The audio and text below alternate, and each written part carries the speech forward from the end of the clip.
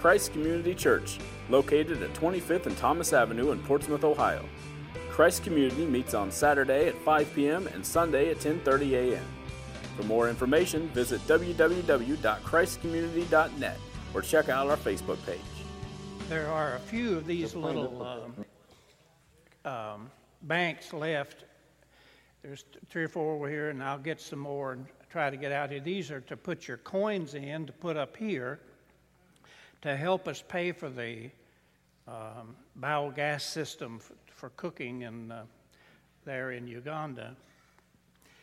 And I'm not able to tell you what I call this system, because my wife said that if I used the term pooperia, she was going to let me come back home anymore. So I can't use that term. She won't let me to describe what this is all about, because they take all the bodily waste from those children, 1,800 kids, and they process it through, it creates a gas that they cook with, and it will save them $57 a day, and plus a whole bunch of trees. And that's an important issue. So I wanted to point that out to you. I think it's important to say, too, that because of this series of sermons primarily about the devil and evil, there will be some overlapping. I'll repeat some of the things that Matthew said, and Rick will repeat some of the things that I've said, but repetition is the key to learning, and that doesn't hurt anything. So I want to point that out to you.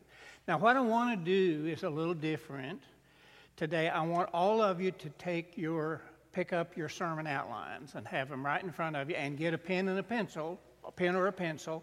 I want you to fill this in right now. We're going to go through the whole thing and fill it all in, because occasionally I run out of time or I overlook something and somebody says, well, you didn't fill this one in. Well, okay, so we'll fill them all in, then we'll talk about the subject of Satan and the accuser, and we'll have a couple of little DVDs to start with, and so on and so forth. Anyway, let's go look at it here.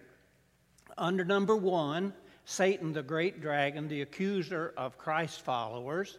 This is from the 12th chapter of the book of Revelation that I will read in just a minute. He, in A, meaning Satan, is an attractive fallen angel. He is an angel. Under B, he has access to God. And you will see that in a little, it'll have that demonstrated for us, and we'll point that out with some clarity a little later on. Under Roman numeral 2, he is an unelected official of this world. And I'll rant and rave a little bit about unelected officials. Under B, Jesus referred to Satan, this is in 12th chapter of John, as the prince of this world. He is a ruler of this world. And we need to understand who he is. And some people in our world today say, Satan is something that people dreamed up, blah, blah. He really doesn't exist. And you know how we know he exists? Because evil exists. And because evil exists, it has a starting point and it has a cause. You know that God exists because we exist, and creation exists as a testimony to his existence, because as the Greek philosophers used to say, there has to be an unmoved mover who started the movement. And that's what we have here. Now, under Roman number 3, Satan has an effective strategy. We go all the way down to D. He appeals to natural instincts, to the natural man. That's what he appeals to. And he's very effective at that. Under number 4, at the concluding area, how should we, as followers of Jesus Christ, how can we effectively deal with the devil? Number 1, never face him alone. Never face him alone. Under B, learn his methods, because the scripture we'll see says that we can. Under D, make love. And you might want your number 1 priority, and you might want to just write in AGAPE, agape love, because as you know, there's 2 kinds. There's a friendly love that you don't have to be a Christian to have. Anybody can be friendly. Lots of non-Christians are friendlier than a lot of us.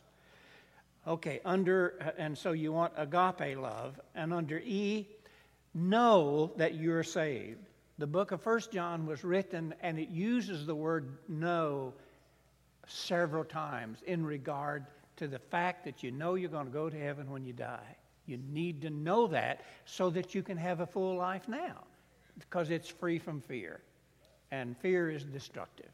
So the perfect love casts out fear, so that's what we're talking about. Now, I'm going to read the text, and then we'll start off with a little DVD. Here, from the 12th chapter of the book of Revelation, here's the way it reads, and we'll start with verse 7 of chapter 12.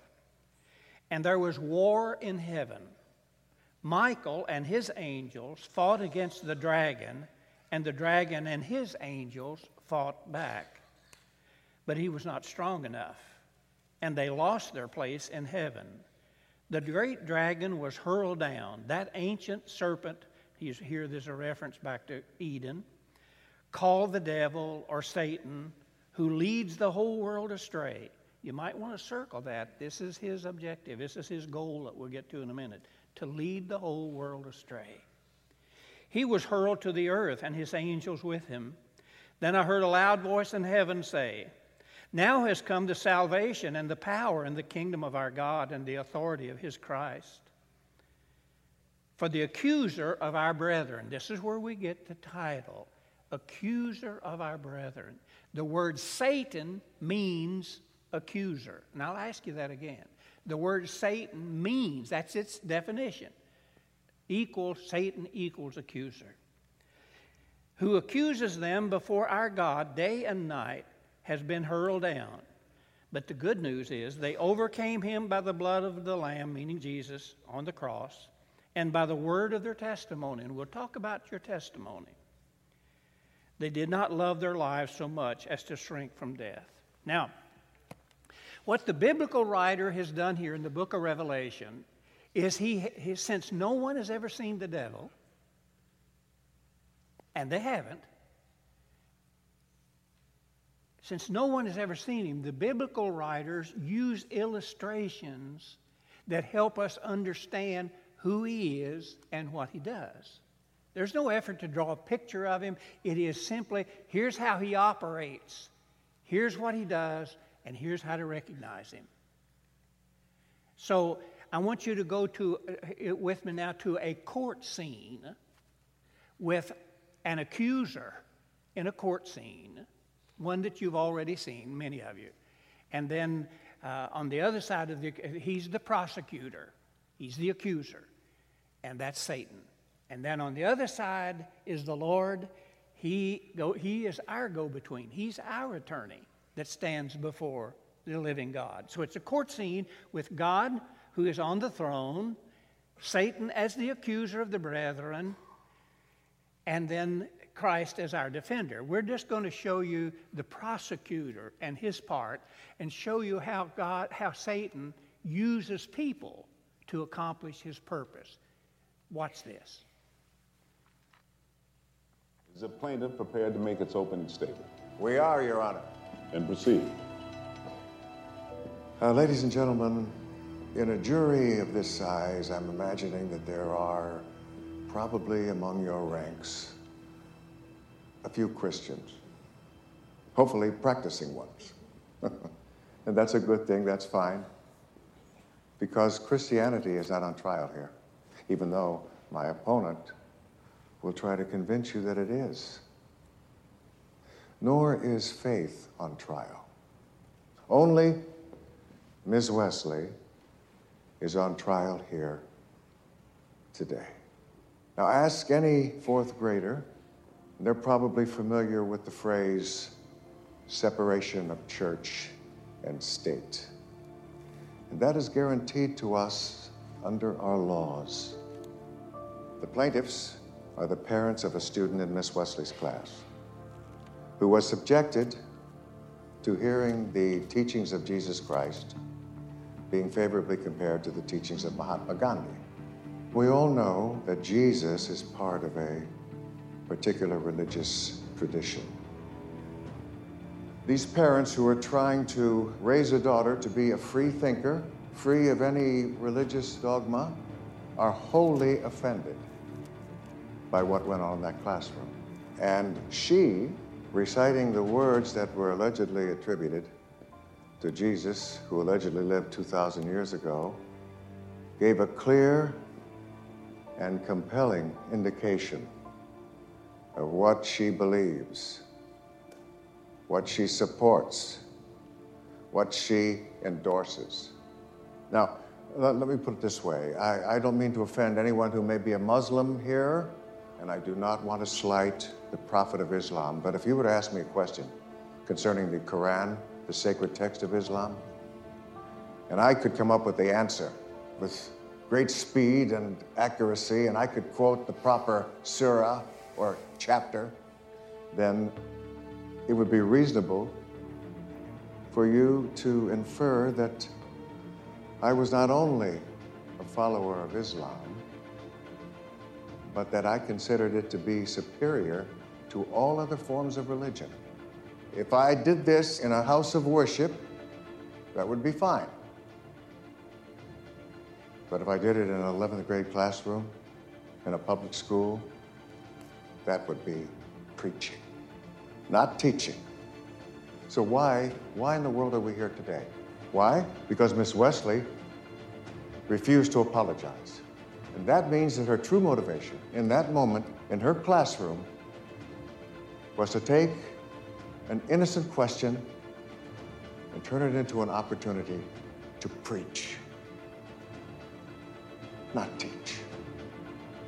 If we grant Miss Wesley the right to do that, and by extension, everyone else, to violate the law based solely on our own private beliefs,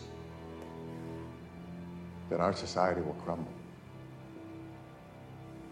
I believe that. So I implore you, please do not set this precedent. Do not. The future of our republic depends on it. You have seen a prosecutor make his case compellingly, making accusations that were patently untrue. You hear a lot of what that guy said. There is in your Constitution or in the Bill of Rights no statement that says separation of church and state. It isn't there. It's in a letter written to a bunch of Baptists in Connecticut by Thomas Jefferson. And yet it is reported. So a reason I like this is because we have a prosecutor making false statements in order to accuse the innocent. He allowed himself then to be an instrument of the devil for false accusation. By its very definition in the Scriptures, is being used by the devil. Make you uncomfortable? Not only is he used then as an accuser of the brethren, he's also, in some instances, especially in Peter says that he's like a roaring lion, roaming around seeking whom he may devour. And so the Bible uses illustrations to help us to understand who Satan is and how he works. Oh, we live in a culture who says, this is a creation of the religious people. Well, we didn't create him, but we have to deal with him because he likes to attack God's people. And remember then that his very word, Satan, means accuser. That's who he is. And he's very real. Now, I doubt if anybody has ever seen Satan as he really exists in our world. And so he operates a lot like Jesus did, and we'll see this a little later on because he likes to delve into religion. Robert Louis Stevenson is quoted as saying, and I don't have this word for word, but I'm close, as saying, and by the way, he was a Scotsman, and so we're kissing Kim. Robert Louis Stevenson said, one cold and windy day at the train station in Glasgow, I met the devil. Do you ever wonder what he meant by that? What did he see when he said, I met the devil? I guarantee you it wasn't somebody wearing red underwear with a long forked tail and horns. My guess as a man is, because I know how men think, that the devil had a classy chassis. But I don't know that, because that's money, women, and power are the greatest temptations that men face. And so I speculate, because he didn't go on and say what that is. But you and I need to know when the devil shows up, who he is and how he operates, so that we can recognize, this sucker is involved in this thing. Now, the first thing you wanted to point out to you, if in your outline, is he is a very attractive. He takes sin and makes it attractive. And that's the reason I had a tendency to think the way I was thinking. A beautiful woman will get a man's attention if she's got a classy chassis. He'll be looking. And any of you who are shaking your head no are going to go to hell. Because that's the way it is. And we're better off to admit it and to help each other with it than we are to deny it and to be trapped by it. Jesus actually said this in the 11th chapter of the book of 2 Corinthians. Here's what he says, and then we'll move quickly on. He says in verse 14 of chapter 11, and no wonder, for Satan himself masquerades as an angel of light. He's a good looker. Girls, be careful when you go to these. Matthew keeps talking about these weightlifters, and I saw some of them coming in today, flexing, so on and so forth. I've done my weightlifting nearly all of my life very effectively. I recommend it to you. You don't have any sore ribs, you don't have any pull muscles, But anyway, you go down to the weightlifters, and I took one peek with my left eye. And those girls don't have much on. I think we ought to make a rule that men ought to wear longer breeches and women ought to wear more at weightlifting. Because I'm telling you, now this really happened. Several years ago, I made a statement that I wish they'd close down the country club. You know why? There were girls working out there who were prostituting themselves and had broken up a couple of homes. I had people come, that's one of the nicest things we got. I said, well, you can put a whorehouse on a golf course, or you can put it somewhere else, but it's still a whorehouse. And I lost a few friends. But somebody needs to talk straight about how Satan works and what he's doing. And there's a good reason for that. We read in the 12th chapter how he has access to God, and he is the prosecuting attorney. He's the one who's bad-mouthing us all the time. But praise God, we have Jesus on the other, sitting in the other seat, saying, these are my people, Father, and I've gone to get them and to give them to you. You're pretty comfortable knowing that you have Jesus talking on your behalf to the Heavenly Father. That's what being born again gets you. So I recommend it. Now let's go on. Number 2, Roman numeral 2, I mentioned that Satan is an unelected official of the world. Now I'm going to rant and rave about politics here. And you're not supposed to talk about politics in the church? Who said? Satan. Satan said it. That's where it came from. I am not going to let anybody tell me what I'm going to say. Anybody. It will never happen. And if I want to badmouth a politician, he better put on his hard hat and a flak jacket, because I'm going to do it if he's got it coming. And we've got a few who've got it coming. Now let me tell you something. I don't like some nasty things going on in our country. It's all caused by the politicians, and we'll see why here in a minute. They have created bureaucracies who are unelected, who have the power to fine people for whatever they don't like for them to do. We've got outfits like the EPA, we have, and they do some legitimate things, but they oughtn't to have the capacity to fine us. We should be able to go before a court of our peers and hear ourselves and have a hearing before they can. We should never have to be fined by anybody that's unelected. The IRS is another one. Regulators are everywhere. Okay, I'm for regulation in some areas, but not given the capacity to fine. They could only say, okay, this is what they've done. Now they have a right to a trial before their peers. Because that's what the Constitution declares to all of us. And we've let that happen. And they say to us, sir, you preachers don't say what we want you to say, and we'll withhold your tax exemption. Let them try. They tried it one time, and it lasted less than 24 hours.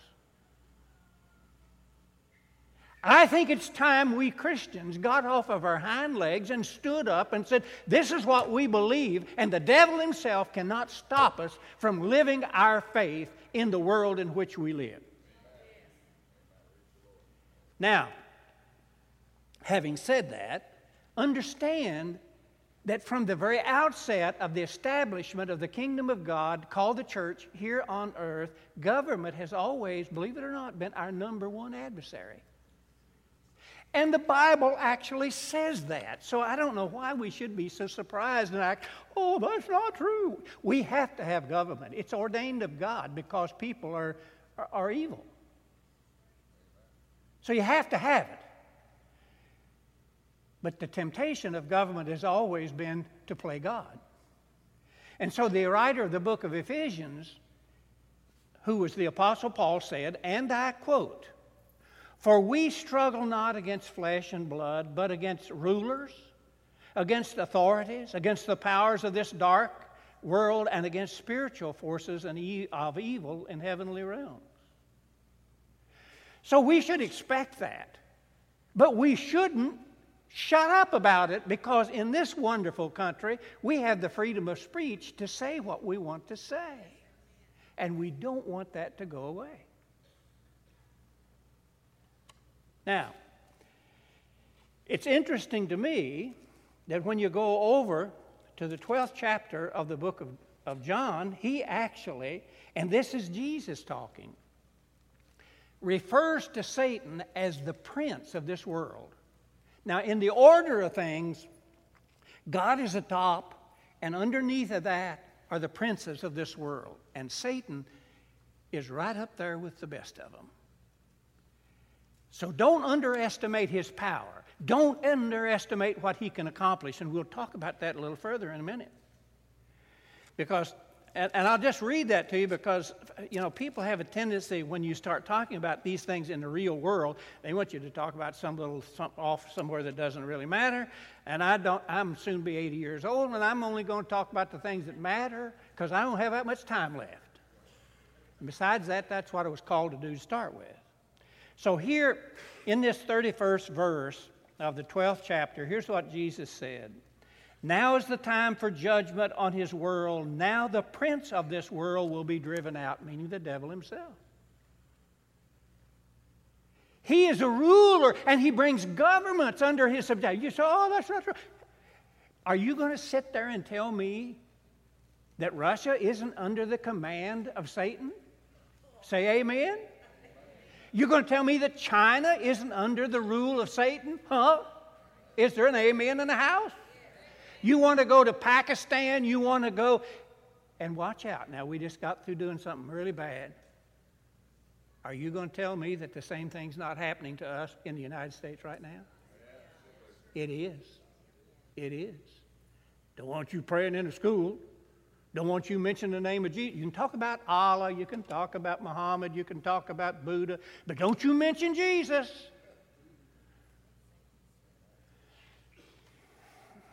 Okay, now I feel better. Let's look at number 3, where I said that Satan has an effective strategy. Now, his goal, as we read in the 12th chapter of the book of Revelation, verse 9, is the domination of this world. Now, where did he get his strategy? Do you have any idea? He stole God's strategy. Because God's strategy in bringing Jesus into the world was to do nothing less than to preach the gospel to every living soul on the face of the earth and give them the hope of heaven. World domination for the kingdom of God. And ultimately, that's where it's going to be if you read the latter part of the book of Revelation. It's there. It is there. Satan is cast out, and that goal will be achieved. And since Satan copies from God's strategy, how does God get his job done? He picks on people like you and me, and he gives us a calling to accomplish in our world.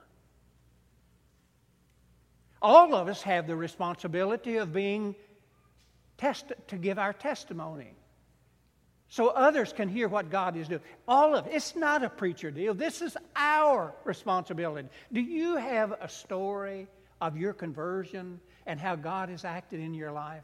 If you don't, you need to develop that story. And when you talk to people, you don't preach to them out of the Bible because you probably don't know it that well to start with. But what you can do is you can tell them your story. And how God has not only come into your life, He stayed with you and continued to bless your life, help you through the hard times, whatever your story might be. Get your story and tell. And then when it comes to inviting people to the church, it's really easy. Tell them your story. That's why he says here in the 12th chapter of the book of Revelation, it is the testimony. That's your testimony. All of us need a testimony. In the smaller churches and the rural churches, testimonies were incorporated into the part of the worship service, and I still think it's a pretty good thing. You have to be kind of careful. Years ago, up in Chesapeake, in a small church up there where Jim and Rod Hewer and friends of mine, preachers, grew up, on Wednesday night they had prayer meeting and testimonies. Good things. And this one lady who was a prostitute had come to Jesus Christ. They had baptized her, and she got up to give her testimony, and she started calling names. And they didn't have any more testimonies at that church. So there are downsides to that, but generally speaking, if you stay away from that, I think but the point I have is everybody needs your story, but you may need to delete when it comes to names. You may need to do that. Satan is really clever in creating fear among people, among Christian people. Even when it comes to our testimony. You know, our stupid politicians are attacking each other because of sin in each other's lives. And we're not hearing anything about what really counts. Nearly all of the politicians that have run our country have been sinners of the first class. President Roosevelt, I just barely remember him, was a tremendous president.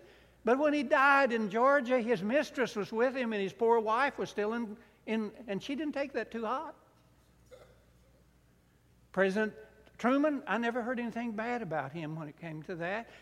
President Eisenhower had a girl that drove his car for him and kept his bed warm when he was in England. President Clinton President Kennedy, who we all loved, had the fastest zipper in New England. And everybody knows that. So I'm not interested in hearing their sins. President Reagan was a was a womanizer until he met Nancy, and I guess maybe she put a lock on his zipper. I don't know. But we need to understand, we need somebody, and it's hard to find anymore if all they're going to talk about is the sins of the people that we already know they're sinners. And Satan has even, and he's even penetrated the church. The Lord, get this. This is just the facts. And so, well, you ought to be talking about this. Hey, don't tell me what I'm talking about. I sought the Lord and I know where I'm coming from. And I can defend everything I'm saying. Everything. The Lord, get this, the largest conference in Methodism had a bishop who was a lesbian. Yeah. And the poor people sitting in the Methodist church, most of whom are believers, really? I mean, the pew sitters, the people who pay, are sending their money to support a lesbian woman running the church. She has unlimited power if you're the head dog over a conference.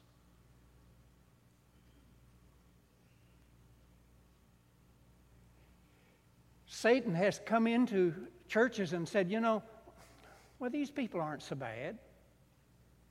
They aren't any better than you, any worse than you are. I had an interesting conversation recently with the president of a college. He said, I don't have any problem with women preachers. And I said, I don't either, as long as they're the husband of one wife. He swallowed hard and he said, well, how'd you say that? I'm quoting Scripture.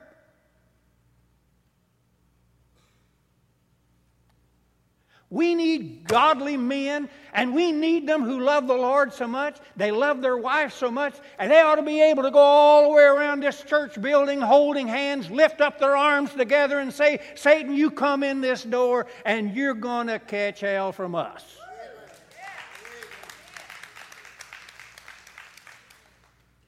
And that needs to be said. And then we need to do it. We need to do it. We need to know He uses people. He uses Christian people. Now, I'm not talking about losing your salvation. I'm talking about He uses religious people. He accuses them before God, and He uses them. I'll give you two illustrations that you know are true.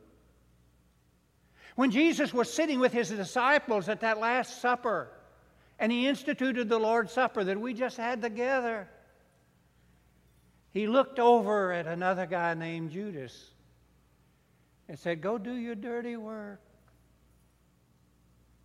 you devil. Now, he hadn't turned into the devil. Judas probably thought he was doing a good thing. I'm going to put pressure on him so that he will sit in the seat of David and throw out the Romans and do all these good things. I'll put pressure so he'll have to do that. But Satan used him. And when Jesus was talking to His disciples there at the Mount Hermon, there was a city there then. There's just ruins now. Peter opposed Jesus, and Jesus looked at him and said, get thee behind me, Satan. Now, Peter didn't turn into Satan. He was actually a preacher. But he was used by the devil. And he can use you and me too. Now listen carefully. Have you ever participated in telling a story on somebody you didn't like and it turned out not to be true? You know what you did? You made a false accusation.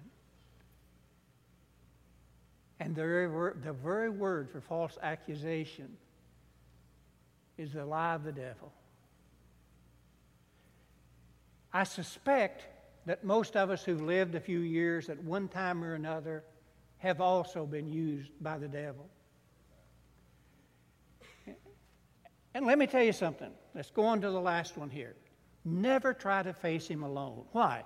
Well, if you go over carefully in the book of Jude, that's just right before the book of Revelation, little one chapter, It tells an interesting story that probably most of you never heard of. It was Satan and the archangel of God in a dispute with the devil, and they're having a dispute over the body of Moses. Moses died. And so the angels took the body and buried it somewhere, because if they hadn't, the Israel would have carried that old dead body around and used it as an idol. And you said, here's the way it reads. But even the archangel Michael, when he was disputing with the devil about the body of Moses, did not dare to bring a slanderous accusation against him. You know why? Satan was that powerful. He caused war in heaven. You don't want to face him alone either. That's the reason in Acts 2:42, when the church started, here's what happened. Excuse me, I need a snort. When the church first started and Peter preached his sermon and thousands of people were baptized, and then he said, and they continued steadfastly in the apostles' doctrine, which is a study of the New Testament, and in fellowship. That's Acts 2:42. Fellowship. Fellowship is where we bear each other's burdens. We share each other's lives. We encourage each other in our walk with the Lord. We need each other. And when we're hanging together and that 500 or people, men, godly men, surround this building, hand in hand, arms uplifted high toward heaven, praising God, I'm telling you what's the truth. Regardless of your temptation, you will be secure. But don't face him alone. That's why we need the fellowship of brethren. Too many people have tried and failed. Don't face him alone. There's several passages of Scripture I could give you, but you know, time waits on none of us. I ask you to check the Scriptures that I've given to you, because I want you to know that what I'm telling you comes from God and not just off the top of my head. I'm not opposed to giving opinions, but I'll tell you when they're opinions and I'll tell you when they're not. But Matthew 10:28 it says this: don't be afraid of the things of people in this world who can only destroy the body. But you better have a healthy fear of Satan. You better have. Here's what Jesus said. This is in red letter. He said it. Rather be afraid of the one, meaning Satan, who can destroy both the soul and the body in hell. Don't face him alone. Now, in 2 Corinthians 2:11, it says, we can know his strategy. You do that by studying the Word of God and by listening to mature Christians who have had to wrestle with the old boy. My mother used to call him, and I'm going to give you a test. My mother used to refer to Satan as Old Scratch. She would talk, and she seldom ever said Satan or the devil. It's Old Scratch. Does anybody know where that word came from? Actually, it's a good word. A Scandinavian word that comes close to Satan, that is actually pronounced like Scarch or something like that. And if you ever read The Devil and Daniel Webster, you remember reading that he was called Old Scratch. So I'm just checking your IQ. So you can call him Old Scratch, and you'll be out. I always thought she'd made it up till I went to school. Each of us also, James says in both the first chapter and the fourth chapter, be prepared for temptation, but don't blame God for it. Temptation comes from two different places. It comes from our own selfish nature and from the influence of Satan. And so you know that we're going to be tempted. People are tempted with men in particular, because I understand men, I am one. As I said, men are so simple. Women are complicated. And they get more complicated as they go. That's just who the women are. They're not simple little things like men are simple. We want food to eat.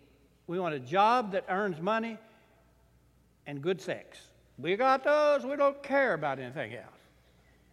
That's the way men are put together. You say, well, you oughtn't talk that way. I'm just telling you the way it is. Now, it would take 45 minutes and a lot more fingers than I got to explain women. And I'll let my wife and women handle that. They can do that better than I can. Now, so how do we deal with the devil? What's the practical advice that we can get here? It's really quite simple, and the Bible is very clear about it. Make agape love your number one priority. Why? Because Satan cannot love. He can't. He's a deceiver. He can fake it. But agape love, and that word agape, that's used of God-type love. For God so loved the world. For God agape the world. The book of 1 John deals with that in great length. And I really don't have time to talk about it, and I gave you the scriptures, you can look at it, because if you love, if you agape people, I'm talking about trying to do good to people you don't even like. That's why I really object to the politicians trying to divide black against white and Christians against Muslims and rich against poor. We're all Americans. We're all the children of God. And Christians especially. We need to do good to people we don't even like. And in some cases don't even know. If we've got bread and they're hungry, we feed them, and we don't ask them a bunch of dumb questions because they're hungry.